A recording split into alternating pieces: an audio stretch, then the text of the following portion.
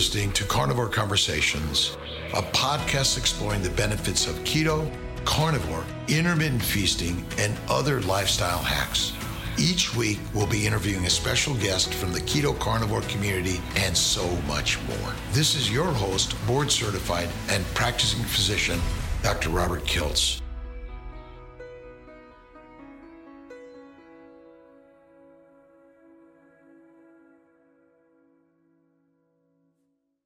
Well, welcome, everyone. Dr. Rob Kiltz, Carnivore Conversations, and I'm really grateful that Dr. Tony Hampton has joined us today to talk about his experience in healthcare and how he is a driving force in improving everyone's health and wellness. Dr. Hampton, thank you so much for being here.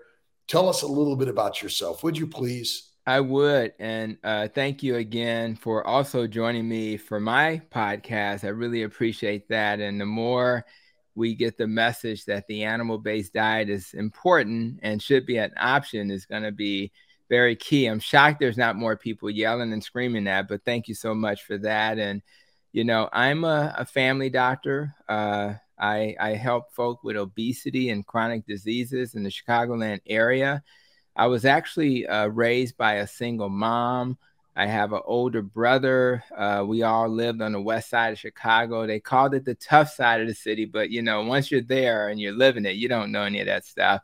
And but what really helped me, interesting enough, Doc, was when we moved from the heart of the west side to closer to a suburb called Oak Park, and literally right across the street from me was this tennis court, and the tennis court was important because it allowed me to see the world through a different lens. And while others in my community would kind of go further west back into the heart of the city, I was going kind of into Oak Park to find people to play tennis with.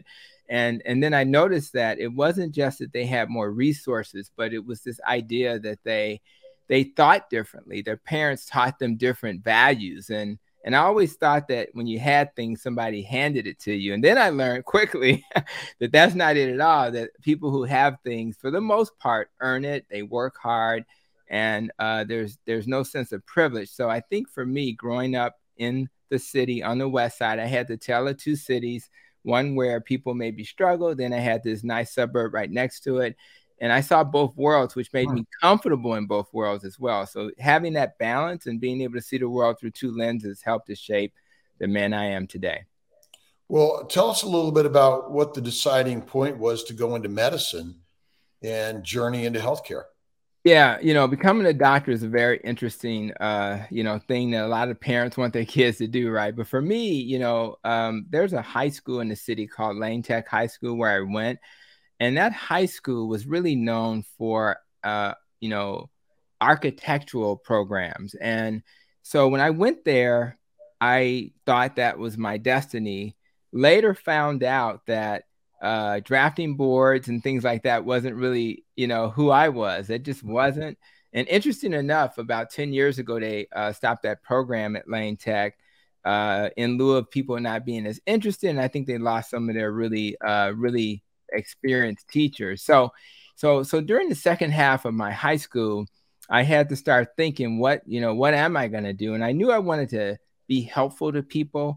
So I started thinking about things like, maybe being a tennis instructor since I was a tennis player. I thought about being a teacher. But then when you come from a single parent home with limited resources, it's my goal was to be able to one day help my mom, right? So I said, I got to do something that's going to put me in a better position. So I thought about attorney and a doctor. And when I thought about the attorney, it's kind of funny. I thought about, am I a Perry Mason type? Am I going to be able to get in front of people and, debate their cases? And I just never thought that was me. Although ironically, I think I can do it now.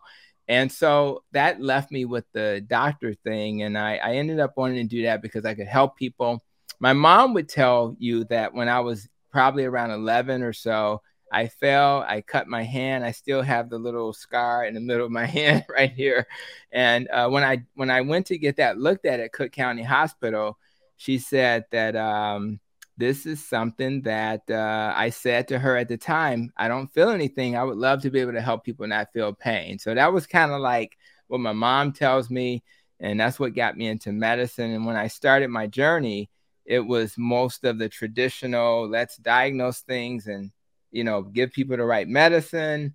I know Ozempic's been in the news lately, and I thought, that's what I'm going to do. And then later, because I had kids, I have two boys, they're now in their 20s, and I started my journey with diet and into my practice, trying to make my kids healthy, right? So I remember getting this book, How to Disease Proof Your Kids, by Dr. Joe Furman. And once you go down the plant-based path, you kind of get looped into that. So I did that with my family for about 8 years. But then my wife developed type 1 diabetes. And when she developed that, she was not very happy. She's a pharmacist. And I kind of made a decision at that point, you know what? Let me figure out how I can use lifestyle to help her. And that's when I discovered that, okay, you have a carb problem. Maybe you should restrict the carbs. So that kind of led me down the low carb path. And then that later turned into keto, and then more recently into carnivore. So we're kind of ketovores in this house and carnivores. And it's really been awesome for my patients because they have really benefited from this approach. When I was kind of encouraging vegetarian lifestyles, they did okay with that, but I couldn't get that, adherence to that. And I found that I really wasn't taking people off medicine. When I started low carb and keto, and for some carnivore, it's been like magical. So for me, that healing spirit of being a doctor was renewed once I understood that food is medicine. So it's been like a joy to go to work every day. So in medical school and residency, you learned, likely like myself, not much about nutrition, or at least not the way we're learning it today. And did you ever feel a sense that what you were telling your patients was actually contributing to their sickness? I didn't. I honestly was so convinced that if I just follow the guidelines, my patients would do better. And I think I got caught up in this illusion that my patients simply weren't doing the things I recommended. I did feel better, for example, when I went from the standard American diet to more of a plant-based diet. What I discovered as I was trying to help my patients was that although I got a few people to kind of agree that maybe a clean plant-based approach was helpful, what I found is that they still struggled to follow that dietary pattern. It was just such a culture shock for them. So, and then I noticed for myself personally, although I felt better than the standard American diet eating this way, because of the plants, which caused a lot of gas, a lot of bloating. And I just convinced myself that if the experts say that you need the phytonutrients and you need the antioxidants, and even if the Brussels sprouts cause harm in your belly, you'll get used to it. Just take some Beano.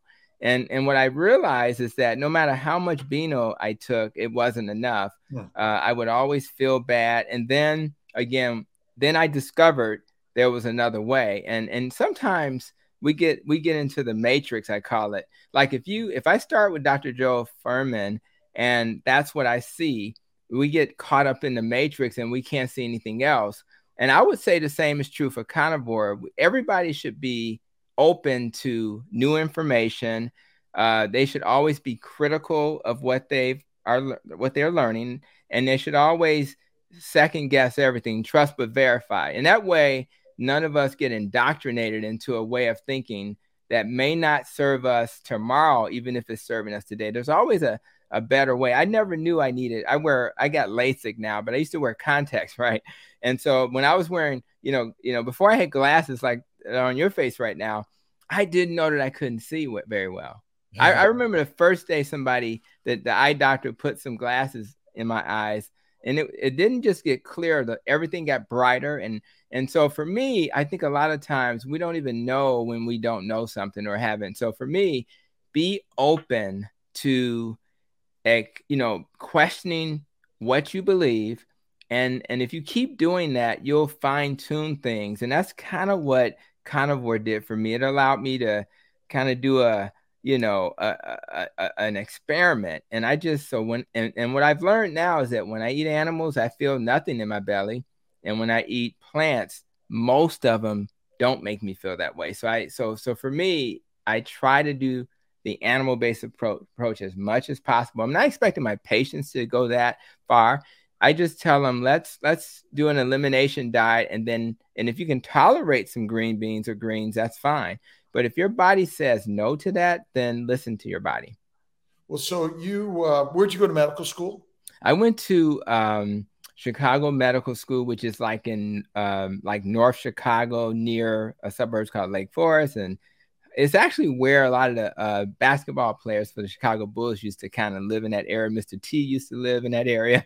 So I would always see him drive by in his Rolls Royce convertible. And it was a very, very ritzy neighborhood. But that's where I went to medical school. I did my residency in family practice at a place called West Suburban, which is not but blocks away from where I grew up, which is kind of cool. So it was this really good family practice training program. I did maternal child health fellowship, which is a family doctor who then learns to do C-sections, tubals, and D&C. So it's getting into your world a little bit. And then I worked as a family doctor who did those things for about 10 years. I later transitioned to my large health system advocate, Aurora Health. And now I have more of an adult population. And in that adult population, I pretty much take care of those chronic conditions. I do miss the baby business. I'm sure you do as well. But I found that was a nice sweet spot for me because the number of people you can impact is just beyond words. I mean, so many people have given up hope. So by the time they see me and they're like, hey, we hear that you can help us get off medicine, they're just not hearing that from other clinicians. And again, it's the training. We don't talk about deprescribing when we're training. We talk about, maximizing the dose of the medicine so it'll be effective. Docs are not looking at the studies that deal with nutrition as much as they're looking at the studies that deal with meds. So I think it's a paradigm shift that we need to get more clinicians to value. And I think once they understand that it works and it's really effective, I think they'll be more likely to engage in that conversation. So what was the turning point for you to focus? Because I see you're an obesity specialist and you've written a book on Fix Your Diet, Fix Your Diabetes. And maybe you can tell us a little bit more of those two things. How got you into diabetes and what got you to writing that great book? Well, the book, I mean, you have 15 minutes, right? So when you have a 15-minute appointment, you need to be able to have a resource. So my intent was to simply have a resource to answer a lot of the questions and provide guidance for my patients. I also have a link tree that I use that'll then point them to the handout. And I made a video, how to do low carbs. So you have to make it quick, easy, and something they can digest. But the main thing that helped me shift my focus is really about, I have an MBA, right? So I said, well, what's the return on investment if I do a certain approach as a doctor? And what I found is if I spend a lot of energy and time on what yields the most results as a doctor, that makes sense. So I learned about this idea of, what makes people sick. And that, of course, leads to insulin resistance. And that, of course, I call myself, me and my wife, I'm the metabolic health doc. We call ourselves the metabolic health couple because we realize that if we help people achieve metabolic health, that'll deal with their risk for heart attack and stroke and dementia and cancer. And if we can do that, we'll hit like 70% of the medical conditions. So for me, it was shifting to that way of thinking. The book is a resource and helping people understand that and making time. So when we have these very brief appointments, we use that time not just to refill medicines and to make sure they're getting their eye exams and things like that. We talk about nutrition every visit. If they come in and they're like, Doc, I just got shot. And I'm like, okay, great. Let's deal with the gunshot. But by the way, if you want to heal well, we need to talk about nutrition. I talk about nutrition no matter what they come in for. And another example of how all of this stuff is the same, like for the blood pressure, most of my patients, when they first see me, they say, well, I'm trying to restrict salt, Doc. And I say, okay, that's great. Salt's part of the picture. but they've never heard of hyperinsulinemia. They've never heard that too much insulin leads to reabsorption of sodium in the kidneys, which then leads to hypertension and heart disease. They haven't heard those terms. They've never heard that insulin resistance can then lead to less production of nitric oxide. They may have heard of nitroglycerin that you take when you're having chest pain, but they didn't know that their arteries made this already. And the reason why it's not making it is because they became insulin resistant because of too much insulin, because of the food they're eating. So once they connect the dots, and I try to do that for them, and then I speak to their heart and say, man, if you could move towards a model where you don't have to take medicine and instead you just eat the right way, would you be interested in that? And are there things you'd be willing to sacrifice to achieve that? So that's kind of the approach I take. And I think a lot of patients that resonates with them, because to be honest with you, they're not used to hearing doctors talk about not taking medicine. So even if a person comes to me and we think about hyperinsulinemia, we think about diabetes, right? So if they come to me and they're new to me and their A1C is 7 or 7.5, I'm the kind of doctor that I'm not, I'll say, here's the paths you can take. We can take the paths of medicine, or we can take the path of root cause of why you have a high glucose and avoid that toxin, which is, too much glucose. And most of them will say, you know what, I'll pass on the metformin. And that may be an issue in a conventional health system where it's anticipated that you're going to give those things, right? I said, let's try that. Let's not become a human pincushion. Let's try. And what happens is most people are willing to do that.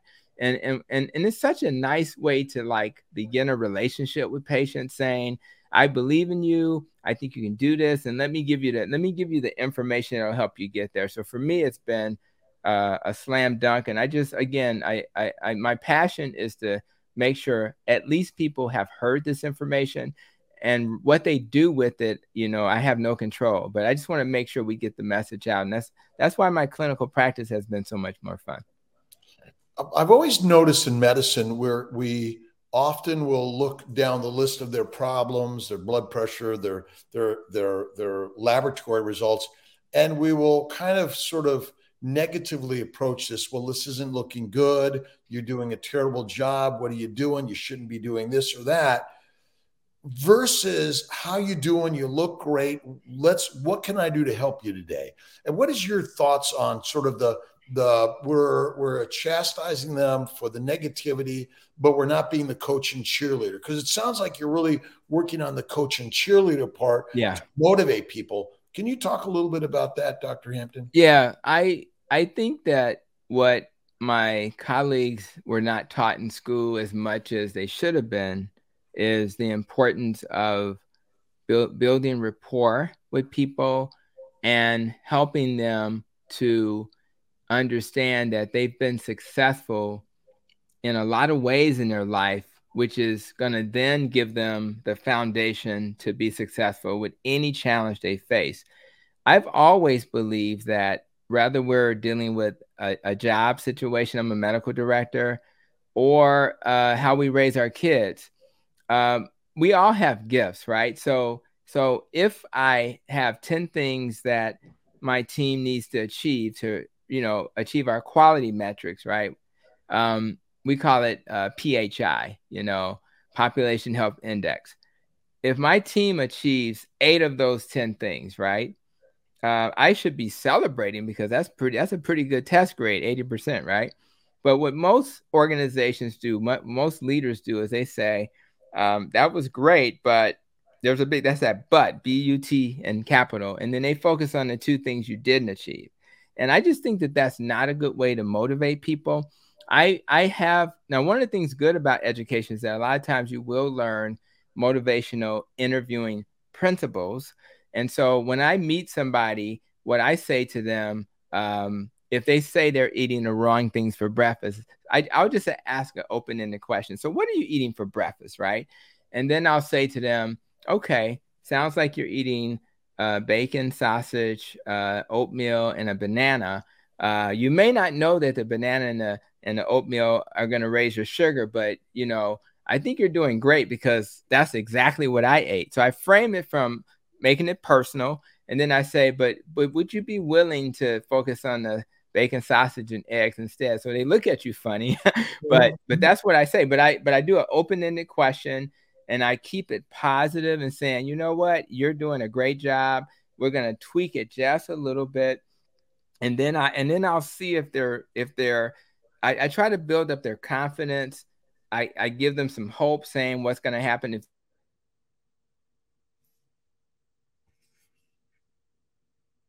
they do these things that you have done really well, even in a dietary perspective, even in terms of what they've done to lose weight. So I try to paint a picture of what life can look like. And a lot of times patients really appreciate that. And then I look at the person in front of me.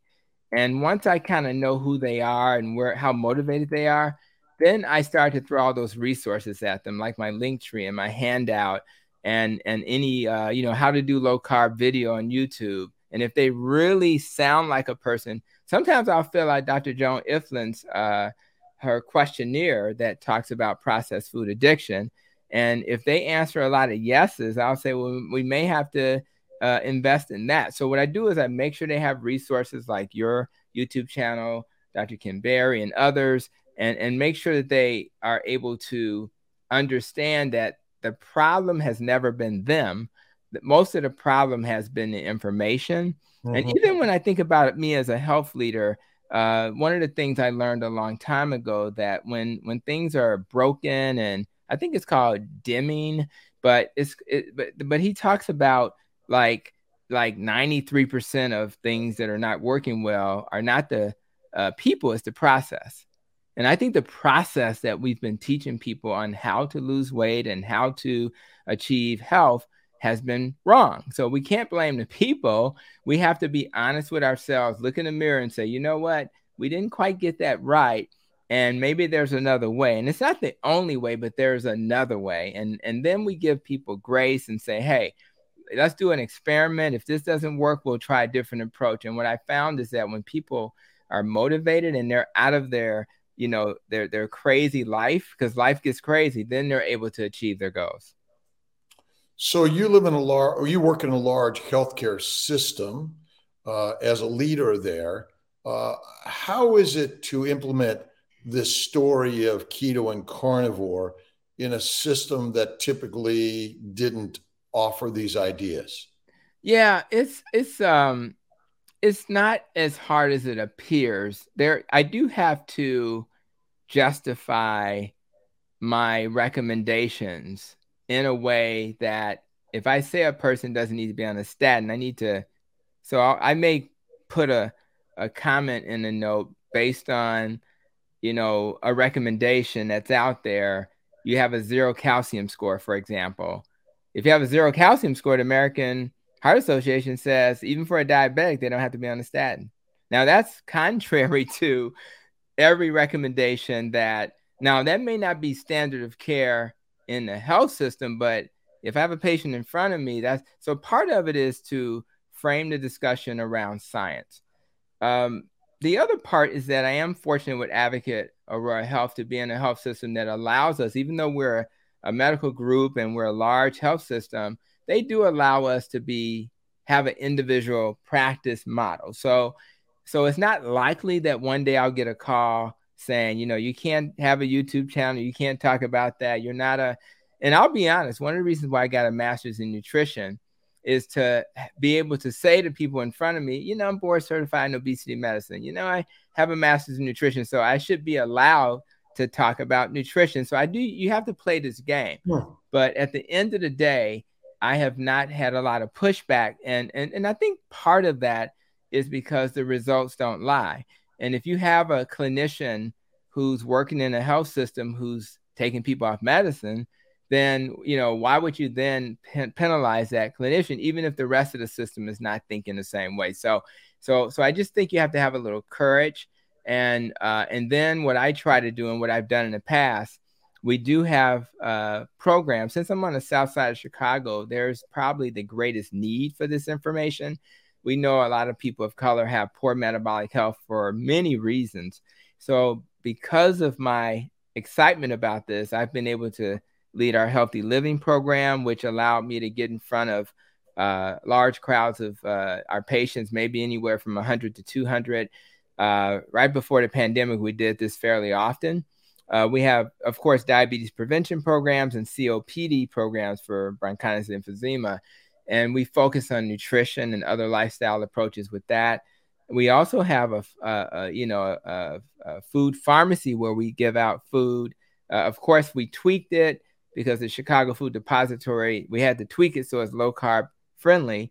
But we do that at a few of our hospitals. And now we're going to be doing a smart farm. So we actually have land that we had leased out to others. And now we're bringing that land back in. And we're going to grow some of the food that we are going to be giving at our food pharmacy, which will then allow us to have more food than even we got from the Chicago Food Depository. So it's really just having clinicians with a passion to help lead those kind of programs, letting our patients know that this type of approach actually is important because we're emphasizing it. The thing that we're working on now is, let's bring some coaching because we know a lot of the success or failure is based on not having that support. And I really want to do what Dr. Tro did, which is let's see if we can reduce the cost of care for our employees by introducing low carb to them, and reduce the cost of care, maybe get some folks off medicine, reduce the expenses, particularly for those patients that we're responsible for their care. So those are kind of like the visions moving forward. I also am the medical director for Food Smart. Food Smart's kind of an app that provides directly kind of a coach / nutrition person who's flexible enough to help somebody who's a vegan and somebody who's more animal-based. So I think we want to be flexible. We don't want to, although I have a passion about animal-based diet, we want to meet people where they are, let them do their own experiment. And then if that experiment leads them back to where we think they should be, that'll be great. We just want to remove that fear that animal-based diets is harmful. In your experience, the social, cultural norms within the communities, how do you help sort of unfold these ideas? Because diabetes and hypertension and many of these diseases are quite common, I'm sure, in the communities you're taking care of. How do you help sort of share either a completely different dietary lifestyle, or how do you modify it to fit in the cultural lifestyle people are in?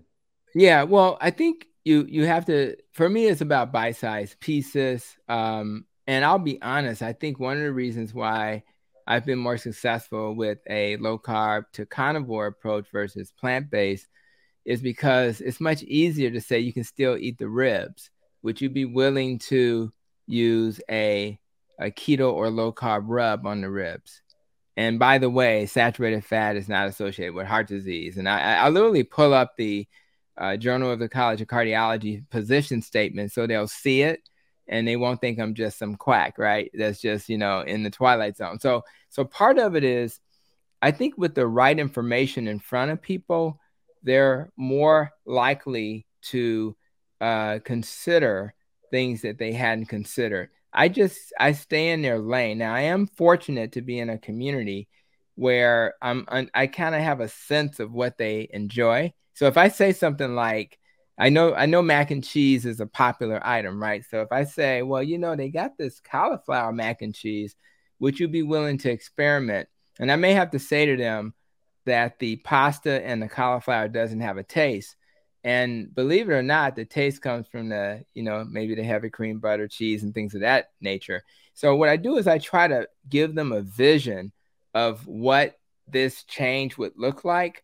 And most people, believe it or not, as long as you don't take them too far from their comfort zone, are willing to accept it. Thankfully, animal-based foods are highly desired by a lot of people. They just thought it was harmful. So when you kind of focus in that direction, particularly with the guys, they're just like so excited when you say ribeye, right? They feel like a sense. I literally talked to a good friend who was visiting from the South. And as I sat down with him and he was literally grabbing his wife. Listen to Dr. Hampton. I told you the steak was okay.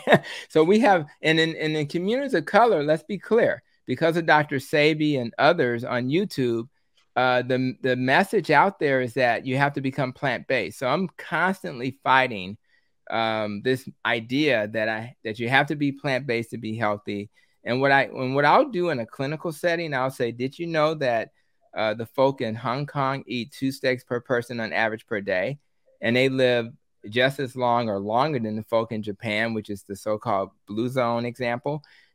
They've never heard that. Did you know that the Mormons eat a lot of meat and they live just as long as the Seventh-day Adventists who eat plants? They've never heard that. So the first thing I tell them is, it's not necessarily about the plant or the meat necessarily. It's about eating real food. But to say that meat is bad for you is a crazy thing to say, particularly when you start to break down what's essential, which is the protein and fat and not the carbs. So I think they just need very simple examples of a rational reason to do this. Keep it culturally relevant. I do have some women that don't want to lose too much weight because in certain communities, you don't want to be skinny. It is what it is. And we talk about how can you achieve your goal and still have a body. And when I'll tell a Black woman, for example, I'm not sure you need to have a BMI of 25. I mean, I'll measure their wrist and I'll say, you know what, I learned in obesity school that, you're allowed to be a little bit, heavier. But if your metrics, if the things we measure are okay, if we measure your C-reactive protein and your SED rate and your apolipoprotein being all these metabolic things that we measure and they look good and you have a calcium score of 0 then you know what? The things that you've worried about were probably overrated. So I think they need science to support what we talk about. They need a person that talks to them with dignity and respect, who's not pointing the finger at them. And being in a community that I'm comfortable with has helped that to be a lot easier. Although I will admit, some of our best doctors are not from that community. So the key is to just meet people where they are, be respectful, empathetic, give them grace, and then give them bite-sized pieces to change. Does your Fix Your Diet, Fix Your Diabetes book include some recipes or some direction where they can find some recipes? Because I find we need some guidance on what can I eat and how to fix it. What do you think? We do have, it's not like extensive, like a cookbook, but absolutely there's some guidance about the framework about what you should eat is very simple. And it's almost like, it ultimately comes down to some animal protein and non-starchy vegetables if you want to keep it simple. But the book does touch on that in a way that makes it easy for people. And it also gives people some options so they can be flexible. I think you're raising a very good point, which is why we need resources like the Diet Doctor to have like a meal planning program for people. Some people, most of my patients just need a handout, which is what I have on my link tree. Eat this, don't eat that. And they work around that. Other people want a recipe. What do I eat? Give me the recipe. I'm going to follow it. And I think that you meet people where they are. So what I try to do, some in the book, and then when I'm in front of people, I give them resources so that they'll know what is it that they need to do, because you just don't know what that person in front of you needs. And everybody is different. Like I got a lot of my extra education virtually online. Some people just can't do that. Some people need to be in a classroom, to have a teacher in front of them, have peers to interact with. And I just think that you want to provide as much of that as possible. So I think it's a good point and a great question. So does BMI matter, do you think? Not as much as people think. I think it's always good to have some guideposts. But if Michael Jordan, or I'll give LeBron James as an example. So his BMI is probably 29 or 30. Is he obese because he's at 30? No. So I think muscle mass is critical. Going back to that female who I may see who's concerned about losing too much weight, I say, would you be comfortable being, looking like Tina Turner? So, a little muscle and you're still sexy, right? And I just think that, so I do think that BMI is not as important, particularly when we think about, well, what's of the things that we think about for metabolic health, what's the most predictive of poor metabolic health is that abdominal adiposity, right? That belly fat. So, and I'll be honest, there are times when that adiposity is there, but the BMI is not even that bad, right? So I just think that it's a metric that we use, but I think for me personally, I would prefer to get a abdominal circumference. I think that's a way better predictor. And of course, there's other tools you can measure, how much fat a person has in their body, and there's tools there. But so I think it's overrated, and I think that abdominal adiposity should become a standard. It's not yet, but every doctor should be in a position to measure that. And that'll be the best predictor, not the blood pressure, not the blood sugar necessarily. If that belly fat is there and it's covering those organs, that's a bad sign that trouble's coming. The calcium score, can you talk a little bit about that? Yeah. And should everyone be getting a calcium score? Yeah, well, when you think about, return on investment, right? Some people come to me and they're so worried about, am I going to succumb to the number one killer, which is heart disease? And what I love is that the American Heart Association also agrees that the best score to predict a future heart attack is not the EKG, is not the expensive stress test. Rather, it's, on the treadmill, on a bike, or using some drug. It's actually the coronary artery calcium score, which measures how much plaque is in your arteries around your heart. It's so predictive that it's almost criminal not to at least ask people to consider that test. Now, in our health system, anyone over 35 can get this test. And although it's out of pocket because it's not standard of care yet, it's $50.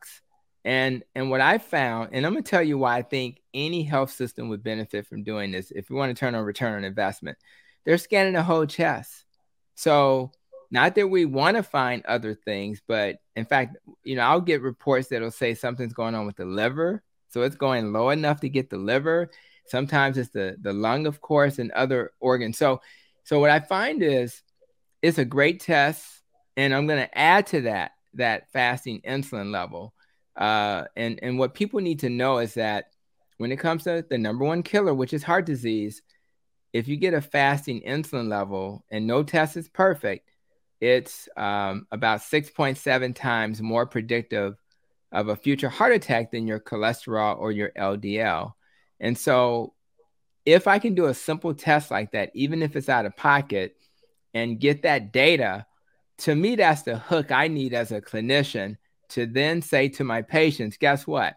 We now have confirmation that you're not at high risk, or we have confirmation that we need to take this dietary change very seriously. People really appreciate that information. I'm still shocked, Doc, that literally, it's a rare patient who comes to me who's ever been told by their doctor that they should get those two tests. And I think that'll change, but right now that's the current state. Why do you think we're so reluctant to order that or offer it, or people ask about it? I think that most of the people it's almost like if somebody comes to you and ask a question about nutrition or some herbal, or even something as simple as, magnesium. A lot of times they blow it off because they don't have the foundation to answer the question. A lot of times they blow it off when it relates to those insulin and calcium tests because they're like, well, what are you going to do about it? There's this thought that if you order these tests, it doesn't really change anything. And they honestly don't believe that it will. Either they believe that the patient won't change the lifestyle, or they don't think that the lifestyle will make a difference. It's kind of your genes, everybody in your family had this. And, so I think most of it is not being able to take that information and to actively do something about it. Unlike us, we know that we can do something about it. We just sometimes need more information to convince people that taking this path of lifestyle will change their lives in ways that they had not predicted. For me, it was not just having a belly that didn't bother me or having a wife who has better blood sugars. It was mental clarity. It was the ability to focus. It was the ability to not think about food until my wife says, "Have you eaten yet?" And most of the time I'm saying no. And I'm not even hungry. I've never lived a life where I ate because it was kind of time to eat, as opposed to because I wasn't just dying of hunger. And I pretty much spent most of my adult life as a doctor just can't wait to get to lunch. I mean, it was just this thing. And now it's like, if I don't get lunch, it's not a big deal.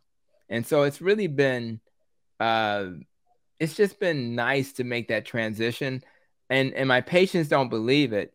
And they really won't believe it until it happens. And that's why I tell people, even though I'm a big fan of intermittent fasting, for those who want to do that, I just tell them, don't worry about any of that stuff. Just start adopting this dietary pattern that's going to reduce all those carbs. And you'll naturally probably not want to eat as much as you did in the past. And that's going to give your body, what people don't know is that 60+% of your energy expenditure, if you are eating 3 meals a day and snacking in between, is going to go towards digestion. And what people also don't understand is that if that's true, then where is the energy expenditure to keep your cells from turning into cancer? Your immune system is impaired because you're digesting. So instead of helping to fight cancer, which is one of the jobs of the immune system, you're literally digesting. So we have to give our body some time to heal. And one of the great things about not eating, which is so easy when you're doing carnivore, is that your body can kind of restore itself and heal. And we just want to give this human organism the opportunity to heal, because it's better at that than any drug or any guy in the lab who's trying to figure this out. And I just think the human organism is amazing, and we just got to give it a chance to thrive. Dr. Hampton, you're a home run here, really sharing a lot of great ideas, and I'm grateful you're sharing so many things with our community. Tell us a little bit about how you got to the carnivore side. Woo. And your eating current habits are. Yeah, the carnivore, it's a combination of many factors. I think the first factor is guys like you. So I've been in the low carb space for about 11 years, probably more vocal with a YouTube channel for about 3+ years or so. And when the people you respect are saying, "Man, I feel better doing this," that was kind of something that just kept going in my head. And then, I would interview people like Dr. Georgia Ede, for example, our phenomenal psychiatrist who uses nutrition to help people with mental illness. And I just kept finding people, even if they didn't say it out loud initially, "Yeah, I pretty much eat carnivore now." And I just kept hearing that. And I was like, why is all these people I respect who are evidence-based going ahead with carnivore? So it was partly that. The other part was this ideal of an elimination diet. And what I found is I literally was eating things that I literally were doing it because my wife said, "Well, I just made this yellow squash and she put so much love in it." And she was like, you should eat just a little bit of it, right?" And what would happen is I always would notice, as I started to move more and more towards the, from keto to carnivore over the last year and a half or so, I just always would feel less optimal when I ate plants. So having permission from the people I respect, and I'm more like a Dr. Eric Westman. I believe science should guide the day, but I also believe that my anecdotal experience personally should guide the day. And I think the best experiment is not the one Dr. Eric Westman is doing, which please don't stop doing that, Dr. Eric Westman, but we also need to do the N of 1 experiment.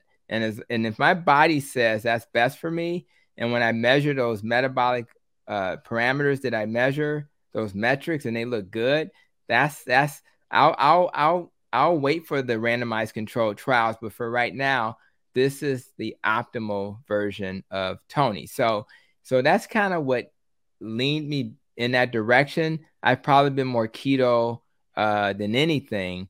And I do a little Anisha Berry. I almost said Taisho's, but Nisha Berry. I do a little ketovore periodically because there are some plants that I tolerate, but I generally, if you say what's the average day for me today, for example, I ate a half a chicken for lunch that was roasted, and tonight I'll eat the largest steak we can find for dinner, and that's pretty much that's pretty much it. I drink water. I periodically indulge in coffee, but not often because it's not really good for my belly. But I will indulge periodically. But for the most part, it's animals, and I eat a lot of eggs, of course. I eat bacon, of course. And I like, for example, this weekend we're thinking about Dr. Kilt's, ice cream. So we purchased an ice cream maker, right? And I don't think that'll be a thing for me, but my kids are in town. They'll be here for the summer. And we'll probably do some, heavy cream, eggs, and maybe some monk fruit. I can probably tolerate that historically, and either some chocolate or vanilla. So I think it's really important if you tolerate certain things and you really tolerate them, or you decide, you know what, I'm going to have a day and I kind of understand the consequences. I think it's important to give people permission to do that. But as it relates to me feeling optimal, I have too much on my plate, rather it's a podcast, being a doctor, being a husband, I don't have time to be sick. So I don't really want to live in a world where I make decisions that don't serve me. If it doesn't love me, then I'm not going to love it. And that's my approach. But carnivore has been very generous to my body. Are there certain carbohydrates that you think are more damaging for people and others maybe are less damaging? And I know it personally, I do some French fries from time to time with a lot of sour cream or duck grease mayonnaise with the grease from the steak poured all over or dipped in that and butter, because we are able to digest carbohydrates, right? But our extensive amount of frequency or the type may be more damaging for some over others. What are your thoughts? Yeah, well, I think the first thing I start with is, there are certain things that are kind of known to be highly allergenic, right? So I start there, and I think there are certain foods that I would kind of be aware of that are potentially problematic, right? So I'm allergic to tree nuts, which, it is what it is. But so tree nuts, you have to be careful with because they tend to irritate. I can eat peanuts, ironically, but I just think nuts in general can be charry to your GI system. Another allergenic food I think about is like wheat, and the way we eat wheat these days probably was never good for us because you really can't eat it until you process it. I think that's something people should be aware of. It's probably not something that humans should be eating. I mean, anything that you really couldn't eat until you invented meals should make you pause and say something's wrong. They put soy in everything, right? So soy is highly allergenic and it's in everything. And that is completely, I think, destroying our system. What's interesting is that the animal, even though eggs may be on that list of potentially allergenic, what you find is that animal-based foods, which is why they're the perfect elimination foods, they just don't tend to bother people. So anything that's processed like that wheat, I would avoid. I would avoid stuff in boxes. I just think that it's generally gonna lead to some inflammation. All of those vegetable oils that they try to turn into, seeds that go into oils, I think that's a disaster.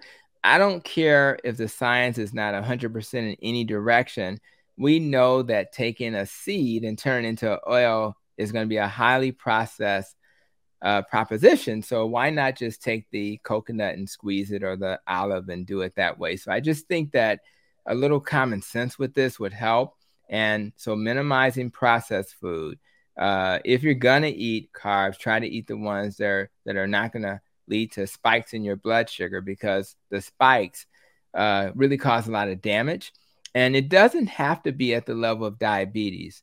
I have so many patients who have borderline diabetes, and they're starting to have protein in their urine, which suggests they're losing muscle, which also suggests your kidneys are acting up. Their creatinine's kind of going up a little bit.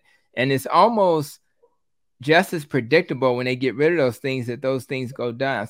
So if anybody's watching this and they've been told that their borderline kidneys are not going to recover, they may have not heard of Dr. David Unwin in the UK, who has done the research. And yes, this low-carb diet can reverse failing kidneys. Now, if it's at the end of the journey, it may be too late, but people don't believe that. And what really disappoints me the most, Doc, is I have patient after patient who will go see my nephrology colleagues, will see their creatinine improve, will see their microalbumin go from 3,000 down to normal. And they just don't even it doesn't make them blink an eye. Mm-hmm. And I just don't understand why they wouldn't be, asking that patient, what did you do? My entire job is to help people with their kidneys. I see that your kidneys got better, which I don't see historically in my practice. They should be desperate to find out what that patient did. And what I'm finding is that they're just not.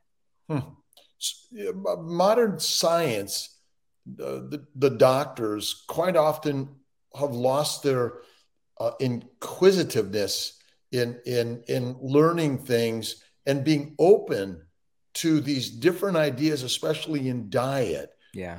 Why? What's going on? Why? It's called, I know I look like I'm doing the Black Panther right now. And shout out to that brother before he passed. He did some great work. But I'm going to tell you something. I think that they have chains on them. And what I mean by that is they're not allowed to be thinkers, because if they are very afraid of the conventional thinking and not following the guidelines, which are really just recommendations, right? Then they don't feel like they can deviate from that. They also don't have time to learn the things that we've learned. And I would argue they didn't make time, but I don't even think they know that there's something wrong with what they're doing.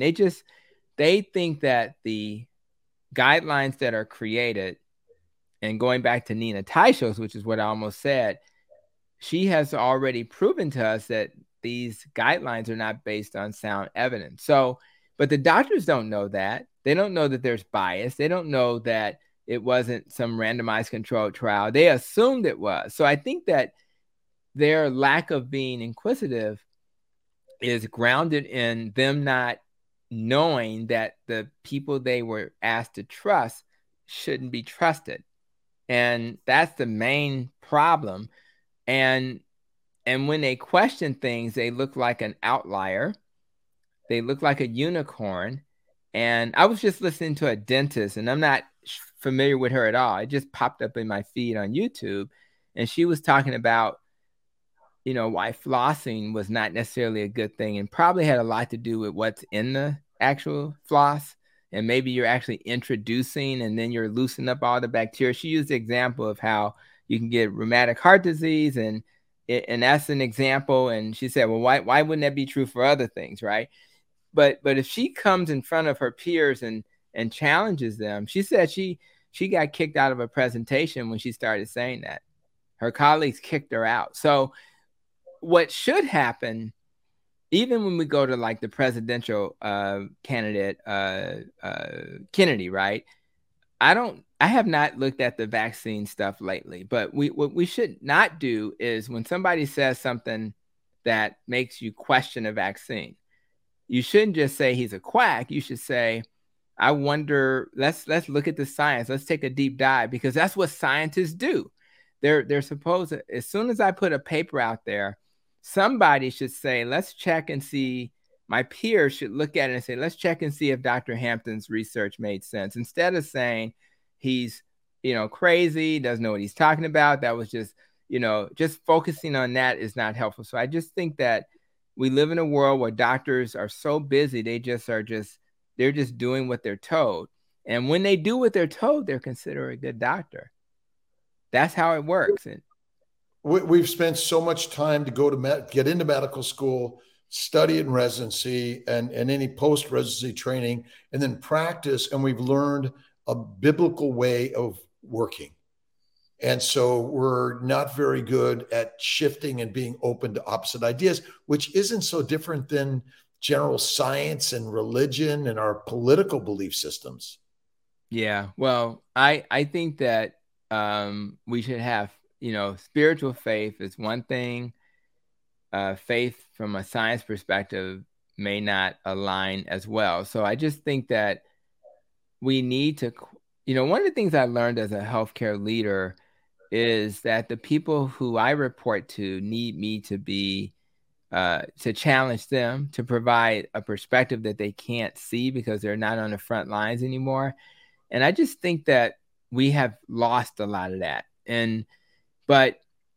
So I think ultimately, what I do have faith in is that we're gonna continue to fight this fight. I think it's a grassroots fight, and I just think that the more people, including the people who watch this who are not clinicians, the more people share their successes, eventually things will change. I mean, the things that we're doing in our health system now that lend itself to wellness, we were not doing, 10 years ago. So we need people who are willing to stand before those who are doing it the way that's not working and say, hey guys, let's consider doing it a different way. And if we get results, then we should then cascade that out and let others experience it. So I'm an optimist. We talked a little bit about how do you get people to stay.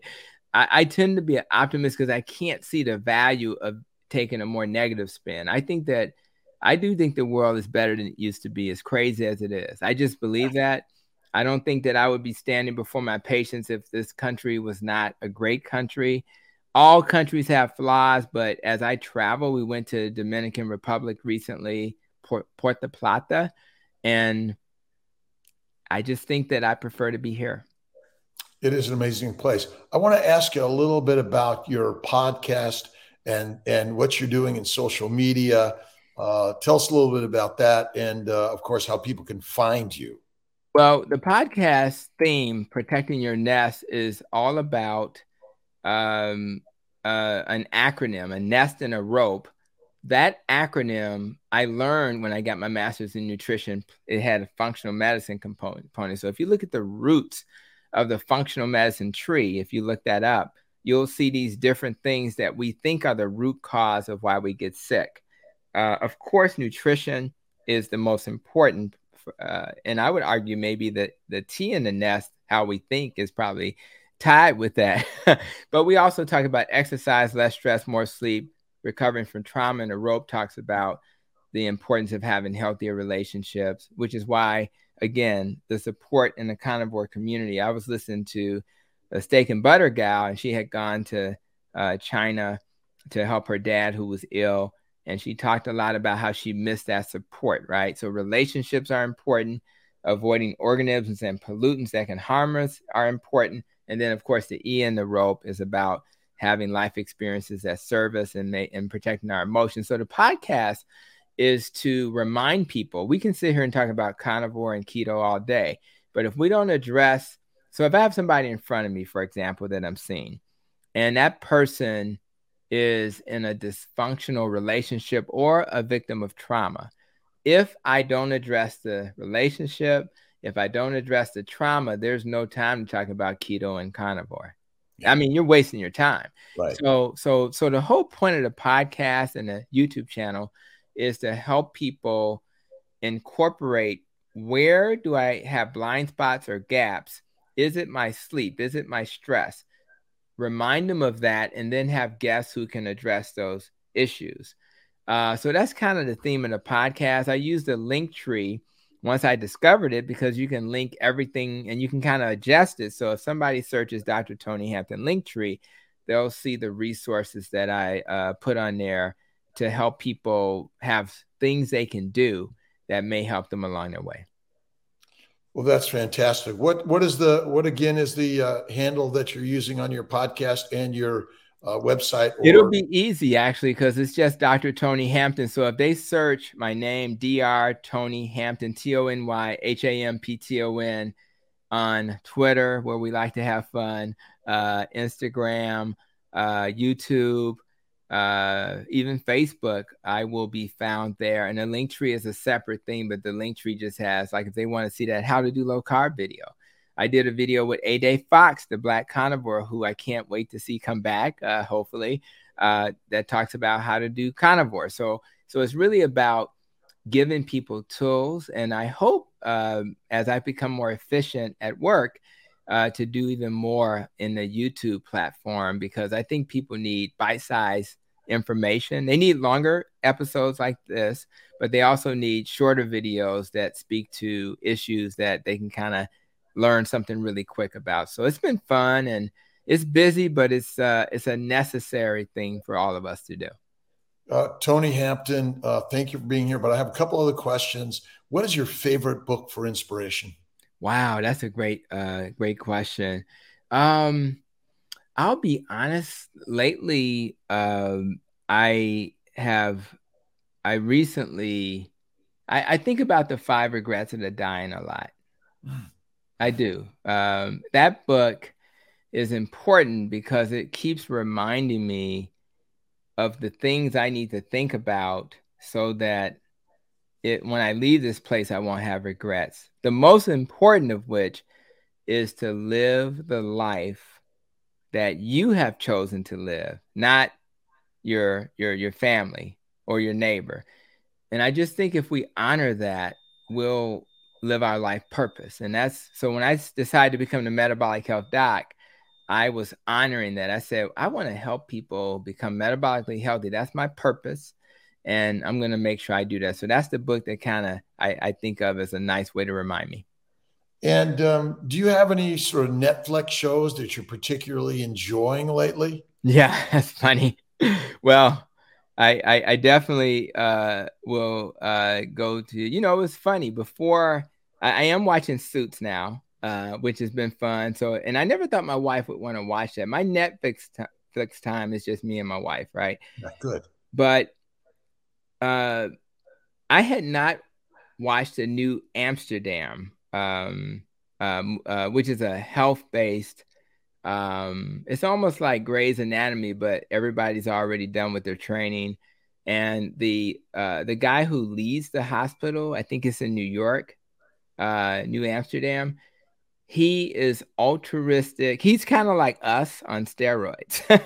He's just trying to save the world, man. And he doesn't care about cost or anything else. So I've gotten through 2 seasons of that. I'll be checking out the 3rd season. But for me, the new Amsterdam is a great hospital-based show that is all about helping people to thrive and to deal with their social determinants of health, the things that have been barriers. So that would be my recommendation for people who haven't seen it.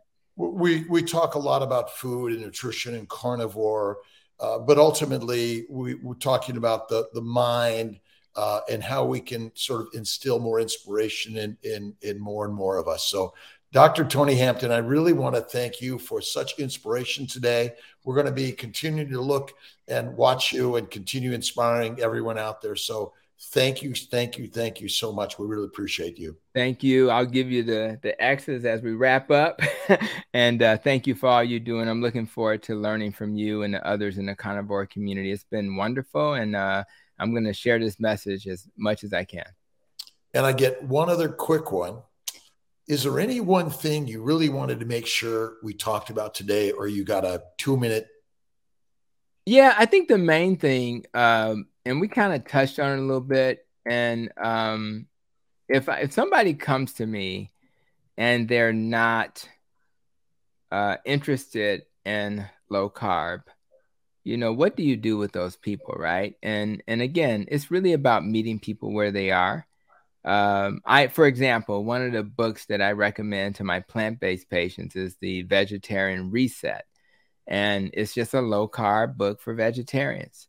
If people are nervous about keto, I say, what about low carb Mediterranean? So I just think that you got to be careful when you learn this information. You want to save everybody, right? You want to just go fix everybody. Don't fix people. Meet people where they are, and give them information that they can then maybe tweak what they're doing to allow them to get closer.